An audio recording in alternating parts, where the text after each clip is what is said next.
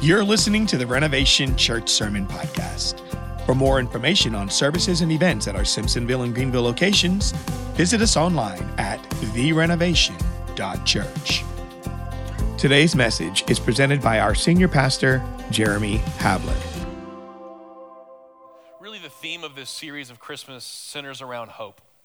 And I want to start off this way. There's a well-known passage of Scripture. You might have known it. This is not going to be on the screen, by the way. Jesus is talking, and he says this. Ready? He says, and you will know the truth, and the truth will set you. Okay. So, something talked about many times before. But here's the thing about being a Christian, and this really, really matters. I want you to understand that God actually wants you to be able to have hope in your life. And I know it can feel sometimes like hope is meant for others, because I would guess that if I got a chance to hang out with you in this room, get to know you a little bit, I bet there's a lot of dreams that have gone dormant in this room. That there's a lot of people who this Christmas season are weary or tired or wondering, God, where have you been or what are you doing? And maybe everything is going great for you, and that's awesome. I'm thankful that you are here. But more than likely, there's been a loss of hope on a pretty epic scale. And as Christians, one of the things that we can understand about the Bible is this, is that it's God's truth that sets us free. Now, the reason why it's not God's power or God's creativity or God's sustainability or his mercy that sets us free is because the truth is meant to change the way we think. Sometimes the thing that keeps us bound or the thing that prevents us from actually having hope is what goes on in our minds. And so a lot of us carry weights with us throughout the day. When we put our heads on the pillow at night, we think about the stress or the things we have to face. And it's in our minds that we can sometimes get stuck. And so God's truth, which is beautiful, is meant to come to where our thoughts are and to give us the tools, his word, his truth, to shape the way we think so that we can learn to live Christ-centered, hope-filled lives. And you need to know the God who made everything and everyone wants you, not the person sitting next to you, to have hope. And I know you might be tired, maybe distracted, numb even, but I want you to know that he longs for you to have hope. And if you allow God's truth, if you allow it to set into your life, I believe you can actually experience hope. So that's what this series is about. And we've been looking at Isaiah chapter 9, talking about he's a wonderful counselor, which Gabe talked about last week. And today the title of the message simply is this: Mighty God, Mighty God. Now what I want to do is go on a little bit of a journey. It's a very simple message today. And in a lot of ways I'm preaching to myself. But I'm going to give you guys some things that I have learned, things that God has been teaching me, and I want to be able to share them with you. Again, very simple message. But first I want to start off this way. How the heck do we lose hope to begin with? Loss of hope is a massive thing. And I'm going to take you to a passage of scripture that you maybe have never heard preached on a Christmas series. In fact, if it's preached, it's usually often around the resurrection and around Easter. But we're going to start here because I want us to be able to see in the Bible some followers of Jesus who lost their hope. So now where we're going to dive into this story, you have to know Jesus has died, but he is now resurrected. And he's allowing and telling his followers that he's come back to life. And he's going around and showing himself to other people. Now, in this journey, it's called the Road to Emmaus, two followers are going, they've heard some stuff, but they're not sure if it's true or not. And while they're going, Jesus himself starts walking next to them. And he realizes that they're really sad. So he asks them, why are you guys so sad? And that's where we're going to dive in this story. And I want us to there's a phrase in here that I think a lot of us can relate with in a big way. So Luke chapter 24, 19b says this. They're answering Jesus' question as to why they're so sad. The things that happened to Jesus, the man from Nazareth, they said.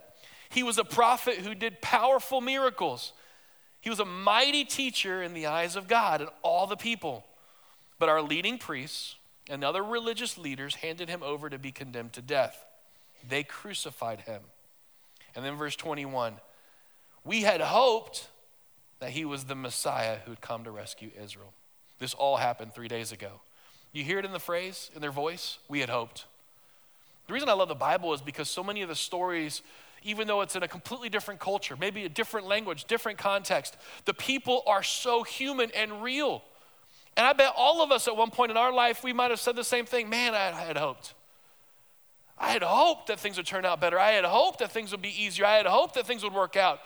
I had hoped, and we've all somewhere thought this, felt this, uttered this, and this is the exact expression. It's hopeless. We had hoped. We followed Jesus. He did amazing things, and yet he died. And so where we placed our hope became difficult. And this highlights where and how do all of us in this room, how do we get to a place where we lose hope? How do we get to this place? And it's a lot more simple. I mean, it's easy, but even though it's easy to understand, it's so intrinsically built into who we are that it's almost our default setting. Well, let me give you a thought. Ready? All of us, almost all of us, we often place our hope in what we can see. We often place our hope in what we can see. It's the most natural thing. All of us in the room, we do this. If you're a single guy and you want to get married, you're going to hope for a hottie to come across your path. When I was a kid and I was playing sports, I was not very good at basketball. You know what I hoped? I hoped I could be the next Michael Jordan. I would dribble around. I put my tongue out. I would jump 2 inches in the air and pretend like I was dunking. Why? Because we hope. And by the way, that was like my generation, man. Those old school days, watching the Bulls. I mean, just incredible.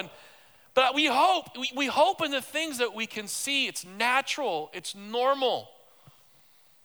But here's the major issue with this. Ready? Everything that we can see can be taken from us. Everything we see with our eyes can be lost. And this is the pain of this. This is the difficulty of this.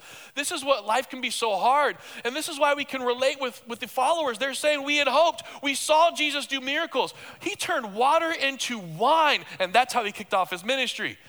That right there. Then Jesus fed the 5,000. Really, it was more like 15,000 because they only counted men. And so, man, there was a lot more people there. We saw him walk on water. We witnessed him preaching and teaching. We saw him do miracles, the lame and the blind and those with leprosy. We watched him do all these things. And can you hear in their voice? But we had hoped. Because why? He's been taken from us. And this is why this season is hard for so many people. If your marriage has fallen apart, if you've lost someone that you care deeply for, the things that you had hoped for, the things that you had said, I hope this would happen. It's the pain of life. I met with a pastor one time and he said, our expectations are up here, reality is down here where my elbow is, and he said, everything in between is, guess what? Pain. I said, thank you for that encouraging word. That makes me feel warm and fuzzy on the inside. I'm gonna go watch a Lifetime movie right now or something. A Hallmark commercial, just shed a tear. It's just life, isn't it? Everything in between is just, it's unbelievable. And this is how we live. And so it's natural, it's easy for us. And by the way, so let's just take the last 2.5 years or last 3 years. In the last 3 years, from a global perspective, the amount of change that we've seen happen around us, the pandemic shuts everything down. And then we have the racial tensions in our nation and the political climate. And then we begin to realize listen, by the way, if you're a parent and you had young kids and when school shut down and they're home all day, Lord have mercy. And if you're a kid, you're like, I'm home all day. And then when school's opened up again, we're like, go in the name of the Lord. And then the pandemic shuts stuff down. And then finally when it seems like we're clawing out of this stuff, there's a war happening over in the Ukraine where Russia invades. And then every time you open the news, it's unbelievable the amount of things. Have you ever seen like sometimes in a factory setting it could say this? It's a sign that says this many days since the last incident. You know what I'm talking about? It's been 28 days since the last person had their arm ripped out by the machine. Woo! And then someone comes and 0 days. You know what? It breaks my heart that when I open up and I read the news, I'm no longer shocked by another mass killing. I'm like, oh, there's another one. And so just the last 3 years, No wonder everybody's tired. And then on a personal level, although the world's doing all these things, and then you go to buy groceries for your family. I saw one of my good friends in Charlotte. We were hanging out for a while. And so we had gone out to eat a couple of times, and we're like, we want to save money. Let's do a more low-key restaurant. So we went to a food court. I went to Chipotle. I don't normally go to Chipotle. I'm like, this will be cheaper.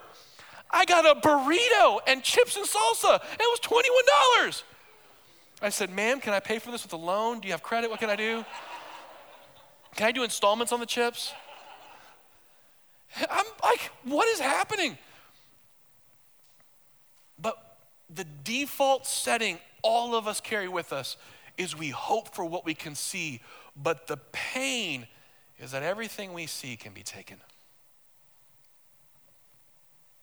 That's why this time of year for a lot of people is really hard.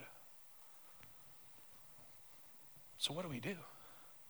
How do we reconcile navigating through this in the way that we're wired? And that's why I love this Christmas season, because again, ready? Remember these words. You will know the truth, and the truth will set you free. In other words, God's way of doing things is going to give you the things that you can think that are from him, that'll shift how you perceive it so that you can engage in this world differently. And being a Christian isn't just about being a nice person. By the way, that God never calls us to be nice. Being a follower of Jesus is moving from death to life, and a God who gives you his life so that you can be made new. It's a transformation in how we think. And so what I want to do is I want to look at the promise. This is the promise that's the passage in Isaiah that we looked at last week that Gabe did an awesome job leading us into for the first series. But look at this promise. Look at this promise of something that God is going to do back in Isaiah. Now we have the benefit, we can look back and see this promise fulfilled. But look at how beautiful this promise is. Isaiah 9, 6 and 7, talking about the Messiah, it says this, "For a child is born to us and a son is given to us. The government will rest on his shoulders, and he will be called Wonderful Counselor, Mighty God, Everlasting Father, Prince of Peace. And his government and its peace will never end." Let me put it to you another way. Ready? His government and his peace can never be taken from you. He will rule with fairness and justice from the throne of his ancestor David for all eternity. The passionate commitment of the Lord of heaven's armies will make this happen. By the way, one of my favorite names for God is the Lord of heaven's armies. You ever watched Rambo? You know what I'm saying? Like, he gets beat up a little bit and then he like snaps and he's like, that's it, it's over. And then for the next little bit, our God is not just any God. He's not just a weak God. He is the Lord, listen, of heaven's armies. And what the Lord of heaven's armies says is this: I will make right what has been made wrong. And it's my commitment, my word that I'm coming, I'm showing up, and I'm changing the game. That's Isaiah 9. It's this incredible promise. And yet you and I were people who base our hope on things that we can see. And this was made in Isaiah long before Jesus ever walked the earth. And then you fast forward and then you get to the New Testament after 400 years of silence from Malachi. And all of a sudden, out of nowhere seemingly, a young woman, Mary, is pregnant while being a virgin. And this God who made a promise long before shows up on the scene, and we celebrate now Christmas and we know the story. But it's worth reminding ourselves. Let me just have a thought by this. Ready? The reason why I think this is beautiful and why I call this mighty God is this. We want to often place our hope in what we can see, but I want you and I to know that God wants us to place our hope in him. Now, this seems easy, but think about this for a second. He's going to send, the promise is, a wonderful counselor, a mighty God, an everlasting Father. I mean, he gives these things to us that says you can hold on to this. This Prince of Peace is for you. The reason why God wants us to change our thinking from thinking about what we can see to him, and this is beautiful, ready? Is because he never changes and he can always be with us. And so when we place our things in what we can see, it can be taken. We can lose it. It can be gone. But there is one who sits on a throne that can't be shaken. And when we trust in him, guess what? He will never leave us or forsake us. And even in the most dark situations, even when times get very difficult, and as a pastor, I'm often in the room when things get very, very hard. I got called one time to a house of a husband. Actually, he was calling me on his way home. And as he's calling me, he told me he believes his wife might have passed away. I could hear the heartbreak in his voice. And I said, well, I'm on my way to meet you there. I go to the house. Sure enough, his wife had passed away, and he was outside, and the police were there, and they were, as I got there, they were escorting her body out of the house. And he looked at me with tears just in his eyes, and I just embraced him. And he had 5 girls, ages 2 all the way up to 18. And I grabbed a hold of him, and I went and got his daughters, and we went into the house. And in that moment, we said, God can be with us, and we can have hope even in a hard time like this, because even though we didn't see this coming, God has not left us. And we started praying, and we started hugging, and we started crying. And I'm here to tell you something, even in that situation, guess what? Not hopeless. So for hope to be real, it can't just be for the good times. It has to be when listen, in the valley of the shadow of death, as it says in Psalms. But here's my point. My point is that the reason why God wants us to move from placing our hope into what we can see to placing our hope in him, a wonderful counselor, a mighty God, everlasting Father, and Prince of Peace, is because he never changes. He is always good. And this is what, listen, I grew up in the charismatic world. I don't know what kind of church background you have. You might be a Reformed. You might be a good old Southern Baptist. You might have been a deacon. You might have been in a committee. I grew up in the charismatic world. And so faith in the charismatic world is a huge deal, okay? Faith is massive. Now let me tell you something I've learned about faith, though, in the charismatic world. Sometimes we think that faith means you have to wish hard enough so that God will actually do what you ask him to do. If I have faith enough, it's like the Force in Star Wars. If I have faith, Now I'm a charismatic, I can make fun of that a little bit, okay? Jesus, glory, you are healed. By the way, I believe God can heal. I believe God can do miracles. But we tend to think that faith is about wishing hard enough for God to do something. Faith is not wishing upon a star or pretending that everything is okay. Why? Because sometimes things are bad. Do you know what faith is? Faith is trusting that he is good despite what you see. It's not thinking about what you can see. It's about trusting and holding on. God, despite what I see, I place my faith in you. It's you and you alone that I'm gonna follow. So God gives us this promise. And this promise is meant to shift the way we think so that we no longer place in what we can see, but place it in him. Now I want us to look at the Christmas moment, Luke chapter 1, his birth. I think it's a beautiful little story that Gabriel came to Mary to be able to talk with her. He's telling her that she's pregnant. She's like, what? How's this going to happen? And verse 35 is where we're going to dive in. Ready? And the angel answered her and said to her, the Holy Spirit will come upon you, and the power of the highest will overshadow you. By the way, he tells her, hey, you're pregnant. And she's like, that's nuts. Like, how is that possible? And the answer is, well, the power of the highest is going to overshadow you. What the heck does that mean? Has God ever told you he's going to do something? And you're like, God, why don't you explain to me what you're going to do? And God's like, you know what? The power of the highest is going to overshadow you. Thanks a lot, God. Let's get even, okay.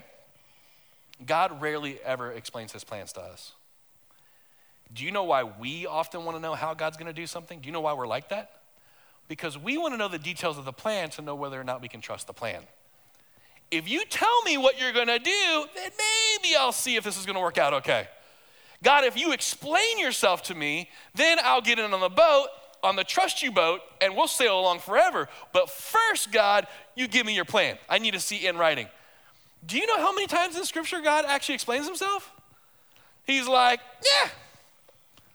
Why is God like that? Because again, God doesn't want you to put your hope in a plan. He wants you to put your hope in a person.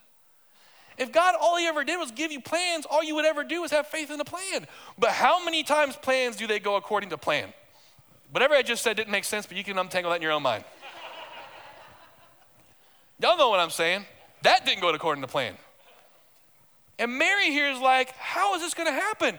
And the angel's like, well, the power of the Most High is going to overshadow you. Well, that explains a lot. Thank you. Anyway, let's keep going. Therefore, also the Holy One who is to be born will be called the Son of God. Now, indeed, Elizabeth, your relative, has also conceived a son in her old age. And this is now the 6th month for her who was called barren. For with God, nothing will be impossible. Then Mary said, behold, the maidservant of the Lord, let it be to me according to your word. And the angel departed from her. What a beautiful little snapshot. Let me give you this has nothing to do with this message, but just some biblical stuff I find fascinating. Often when God makes a promise, or when he wants to build our faith, he'll give you a smaller promise that'll give you the faith to trust him for the bigger promise. So in here, God basically tells her, hey, Mary, you're pregnant. And she's like, there's no way that's possible. And believe it or not, that's the smaller promise. I know that's crazy because a virgin giving birth is one of the greatest miracles in history, but that's a smaller promise. Do you know why? The bigger promise is this, and the son you're carrying is going to be the Son of God, the Savior of the world. So Mary, if you get pregnant and you know that you're a virgin, guess what? That means that you can have faith to believe that that boy who was born of you is going to save the entire world. Often God will give you a smaller promise so that you can believe him for the bigger one. And the other thing I love about God is in this story, after he gives her this incredible claim where she's like, are you kidding me? Then he goes on and says, and your cousin Elizabeth, and the Bible didn't put it delicately. He just said the woman of old age. The old woman is pregnant. In other words, it's impossible that Elizabeth could have a kid, but I want you to know something. I have given her a kid, not just so that John the Baptist could prepare the way, but Mary, you and yourself, when you feel like you don't know if this is God, you can go to your cousin and see with your own eyes that I did another miracle in her to confirm the miracle I'm doing in you. This is how God often works. He gives us so many different things to say, I'm with you and I can, listen, you can trust me. Because even though God may not explain himself, he is present. And I love this story in here, but there's that one phrase in here, for with God, nothing will be impossible. Why? Why does God do this? Well, the answer is, for me, at least in the message, is really easy because he's a mighty God. He is a mighty God. And this is for me where, how do we see God being mighty? Do we see it when the sun rises in the morning? Do we see it in nature when we look at the incredible majestic mountains or the unbelievable waves or the power that nature can have? Do we see God's might when we look in the Bible and imagine the Old Testament stories of the Red Sea splitting in two or the walls of Jericho coming down or even Jesus feeding the 5,000 with 2 fish and 5 loaves? Where do we see God's might? And I would argue that where we see God's might is actually in here the most. It's when someone comes in contact with Jesus and that contact changes them from the inside out. And as a pastor, I have seen people come in contact with Jesus and the power that produces is incredible. When they know and meet Jesus. My wife and I lived in Nicaragua for 5 years, a very impoverished country, a place where people lost hope always. We worked with students who came from really rough places and rough backgrounds. We would invite them to get to know and hang out at the church and to come and to worship and to get to know Jesus. And it was pretty incredible. Coming to our church for a long period of time was a kid whose name, I actually don't even know his real name, but we all called him Gato, which is cat, means cat in Spanish. And the reason we called him that is because he was a thief who could sneak into any situation. And he was like a cat. If he fell off the roof of a building, he would somehow land on his feet perfectly. That kid was sly. He started coming to our church, and he stole all the time from our church. I remember one of the first time, one of the workers there was like, hey, I think he has some stuff in there. So we kind of pull him aside. Hey, man, listen, what you got? Lifted up his shirt. There was like several tools stuck in his, we're like, there's a saw blade. I'm like, dude, listen. Don't put a saw blade. Just don't what's happening here, man? But he kept coming, hanging out. And he came from a broken situation, as all the kids did. And somewhere as he began coming, he accepted Jesus into his life. And we got a little inflatable kiddie pool, and we had a baptism service, and I watched him get baptized. I baptized him, actually. It was freezing cold water, by the way. That has nothing to do with anything. And baptized him, and he got out. I know this seems simple. He was known as the thief. I mean, he just stole from us, everybody, anyone, he just stole. And after he got baptized, after he's participated in our church, we would play soccer every week and at the church ministry. And after one of the services, he said, hey, do you mind if I borrow the church's soccer ball so I can play soccer this week? And I'm like, yeah, why not? Take it. Now, in my mind, listen, when he got back, he came out of the water not instantly perfect. Y'all know what I'm talking about? Some of y'all are like that. By the way, I was like that. Some of y'all need to be held extra under the water. Make sure you're really saved. Glory. Jesus, woo! He came out, he wasn't instantly perfect. So I give him the soccer ball. Following Saturday, service starts, and I'll never forget, bus pulls up, and here he is, and he's just grinning from ear to ear. And he goes, here's the soccer ball you let me have. I'm bringing it back to church. I know that seems so simple, but a kid who was known as a thief encounters a God who loves him. Now when he looks at himself, he doesn't have to be the thief. You know what he can be? He can be redeemed. Another young lady in our ministry was 21 years old. Her name was Jessica. Jessica never went to school. She couldn't even read or write. And we actually offered her a small job in the church, even though we didn't need someone to do this. We offered her a job to come clean our building at times. We didn't need it. We actually had several cleaners. We gave her the job just because we knew about Jessica's story. Jessica had like 5 or 6 brothers or sisters. We couldn't actually get a final tally on how many, who she was responsible for to feed and to care for. And Jessica, to give you an idea, just to understand, Jessica was paying rent by the day. Now I know money can be hard, but when you pay rent by the day, in other words, if you don't get your rent money for the night, you don't have somewhere to stay, that's a different level of living. And Jessica was 21, had never been to school, couldn't read or write. And as she started coming, we gave her a job so that she could have something to be able to help her family out. And she was responsible. We discovered, we had no idea that she couldn't read or write. And she thought she was dumb. She thought she was stupid and no one else could. And we realized that she couldn't read or write, so we made her a deal. We said, we're going to allow you to keep cleaning our church, but our deal is this. We want to teach you how to read or write because we have news for you. Ready? You are not dumb. You are a beautiful woman of God. And I watched her get baptized. And so we think of God like movies, like Charlton Heston standing on the top of a mountain, of God acting in these incredible ways. Do you know where God acts all the time? He acts right here. That's why at Christmas season, like a single mom who's barely making it can say, listen, I have hope. That's why people who are on the verge of a breakup in a relationship or someone who's navigating through health situations, they can declare and believe, wait a second, I don't have to go through this alone. Because what God is doing right here is greater than what you might imagine. I want you to think about this for a second. The very disciples who were walking with Jesus are sad. You know what they said? We had hoped that he would come fix things. They believed that Jesus would come and put in a government that they could see. But what did Jesus do? He died. Jesus, you didn't do what you were supposed to do. By the way, I know that sounds ridiculous, but we do it all the time, don't we? I mean, all the time. We place our hope in what we can see, and then we get mad at God for not doing the thing that we wanted him to do that we can see. And they literally are walking with Jesus. And they're like, yep, it's horrible. He's dead. But what they couldn't comprehend in the moment was this. He didn't come to put in a government we could see. That government would come and go. Because what you can see is only temporary. What did Jesus do? He came to give his life so that anybody from generations from now until today that declared and believed in Jesus would be made whole and right and new. That the thief would no longer have to be a thief. That the one who couldn't read and write wouldn't realize that she's a lesser of a person.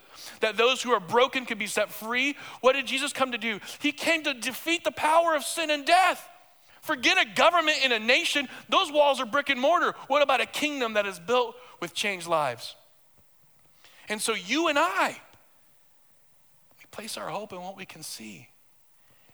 How many times do we miss God because we're only looking at where we can see? And so the might or the power that God has, the God that we can watch, he's working constantly and continually. He's a mighty God, and he wants us to place our hope in him. So here's the question. Pastor, that's nice. How in the heck do we move from being people who place our hope in what we can see into a God who we can't see? Well, I'm going to share with you. These are very simple, but these are things that have helped me in my life. And then I'll share a personal story, okay? 3 things. I'm not going to give them to you one at a time. I'm going to give you all 3 at once. These 3 things together for me are the thing that moved me from placing my hope in what I can see into, honestly, a God who I can't but trust and have seen work in my life over and over again. So here they are, very simple, the 3 of them. You need to first know what God actually says. You know what breaks my heart? You have access to God every day, but a lot of you only know his word or hear his word on Sundays. If you took an hour and just Googled promises of God, and you wrote down some of the promises, what about took an hour and just searched names of God, about who God is, and you just spent an hour, 1 hour, I know that sounds like a long time, and just researched different verses that are found in the Bible? I'm here to tell you something. What you might realize is that a lot of those words from God actually can make a difference in your life. They can be powerful. They can have a massive influence, so that when you feel like you're losing hope, where do you turn? You turn to God's word. And by the way, even though you can't see God, he gives you his voice so you can hear him. Yeah, you can't see him, but you sure as heck can hear him. And you can know what God has to say about things. I'm telling you, this is a real quick illustration. My wife and I traveled a lot because of being missionaries. And when our daughter was born and growing up, she went on so many stinking plane flights. So many plane flights. And whenever we'd go on security, especially when she was herself mobile and walking and stuff like that, and she would have to go through security by herself. By the way, if you've ever been to airport security, it's a whole thing. And if you haven't, it's a whole thing, okay? But we got our daughter used to the fact that she would go through security and not be able to see us for a little bit. And those first couple of times that our daughter would go through security where she couldn't see us, do you know what we did? We spoke to her. So even though she didn't see us, what did she have? She had our voice. Now you may not see God, and that's true, but I'm here to tell you something. You have his voice. And you wonder, what is God doing in this situation, or how he wants to work in my life? Well, I'm here to tell you something. You have his voice. And he's telling you, he's speaking to you, he's wanting you to know. And remember, it's his truth that sets you free. That means his words can set you free. His voice. So that's one of them. Here's the next thing is this. You can remember what God has done. We have the benefit that we can look back and see what he's already done. I'm here to tell you, but when we remember what God has done, we can become grateful. Do you know that neuroscience has come to the place where they've realized that you cannot actually hold anxiety and be grateful at the same time? I know it sounds weird. Now you can be anxious and grateful at different times, but it's hard to be grateful and be anxious at the same time. And when you and I remember what God has already done, it's a game changer. And the last one is this: trust that he knows best. Trust that he knows best. So, a very personal story for me. So first of all, this grew up overseas. My parents are missionaries. I know that's shocking because I never tell any stories, but the staff make fun of me all the time. The big joke in the staff is that I actually didn't grow up overseas, but I was born in like Berea or something close by. It's all a complete fabrication, which is pretty funny. And so they're like, "You didn't really?" Yeah, I was born in downtown Bristol. Anyway, no. So overseas and being with my parents, getting a chance to watch them follow the Lord. Let me just show you some pictures. This is my dad and I when I was younger. This is him and I. And my dad's rocking that shirt, man. That is awesome right there. We literally got dropped off. This is in Peru. Got dropped off. No one. That's a bus stop in the middle of nowhere. Someone was supposed to pick us up. No one was there. That behind us is one of the driest deserts in the whole world, the Atacama Desert. And my dad is not the happiest of campers. What the crap? He's supposed to be doing some sort of ministry function. Ain't nobody there. And by the way, there's not a 7-Eleven or a QT or a Chick-fil-A. I want you to know, not around. This is just me watching. And so I grew up watching my parents kind of serve the Lord. Let me get, this is just my dad. This is just him preaching in the Amazon jungle. And by the way, someone had the brilliant idea of getting a little generator and putting a little light bulb up so they could continue having services at night. Have you ever seen how bugs are attracted to lights? What moron would go to the jungle and invite all the insects to come in? It's like moth or whoa! Anyway, there's my dad preaching. Well, my dad should have died multiple times by this time. Back in 2006, my parents were living overseas. My dad had a heart attack in Nicaragua after he preached a Sunday morning service. We're able to get him on a plane, bring him back to the U.S. He had triple bypass surgery. And by the way, the thing I didn't mention first service is this. There's a history in our family. My grandfather, I never met, died when he was 41 of a heart attack. He actually had a heart attack and fell, and weren't sure if the fall killed my grandfather or the heart attack, but had a heart attack and fell. Either both of those things happened. So he was 41. So here my dad is, has a heart attack, should have died. Brought him back to the States, triple bypass. Then back in 2016, and I think I'm getting the dates right, I think, so my mom can correct me later when I'm wrong. But back in 2016, my mom calls me. I'm living in the States. They're living in Nicaragua, and she calls and says, your dad is really, really sick, and he might die. And you need to come. So I booked a ticket, flew to Nicaragua. My dad was in the ICU. They weren't sure what was wrong with him. I went in, actually, my dad probably doesn't remember this even a little bit, but went in there to say goodbye to my dad. And didn't die. So then, survived. Then my parents moved back to the States and they're traveling back and forth. And at the beginning of 2020, when everything shut down, I felt the Lord tell me that my dad wasn't going to live for very much longer. I know this is super personal, and I have the first time I shared it was first service. And so I said, okay, Lord. And my dad was in the high risk category for everything. Like, he has all the high risk for everything. And so I began to pray. But there's a verse that I have in my house. I want to show you a picture. Actually, it's a display in my house. For with God, nothing shall be impossible. Comes from Luke when God speaks to Mary. And the Lord laid this on my heart. And I began to pray, and I said, okay, God, I believe that even though health-wise and even though these things might happen, I believe, God, that you are able to bring him through.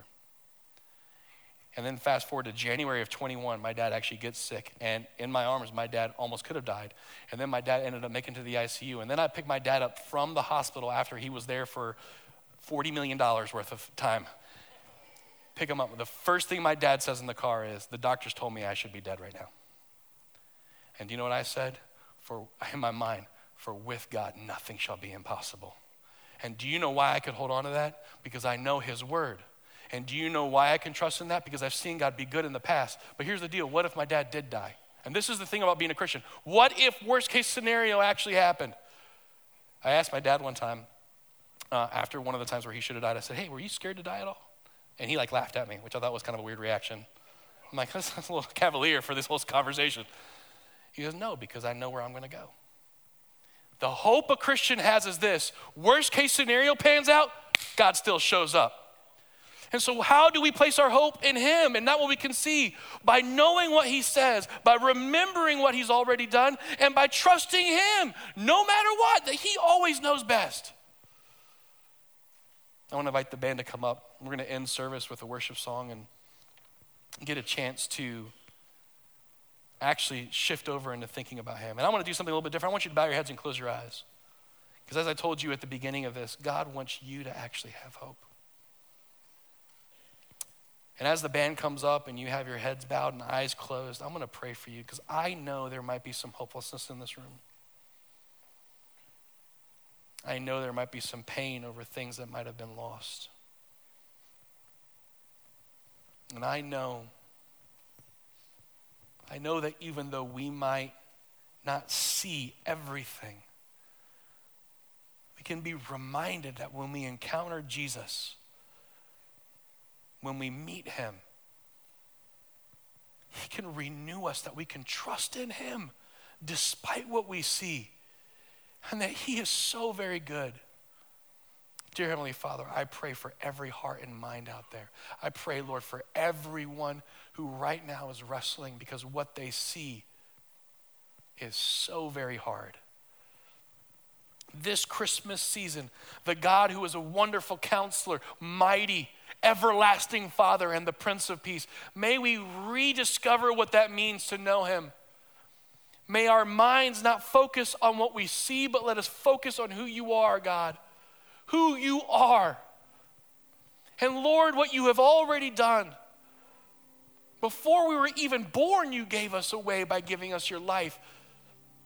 May we declare, Lord, that even if things don't go the way we want them to go, God, that you know more than we do, and you we can trust. Your name is worthy to be praised. And as Christians, as followers of Jesus, may we be filled with hope. Not the hope that can be taken from us, not a hope that lasts for a moment or that is built on something easy, but a hope that is eternal, unchanging, because God, you are hope and unchanging. Let us cry out and praise your name. You are worthy to be praised. Amen. Thanks for listening to the Renovation Church Sermon Podcast. Find out more about following Jesus and building his kingdom at therenovation.church.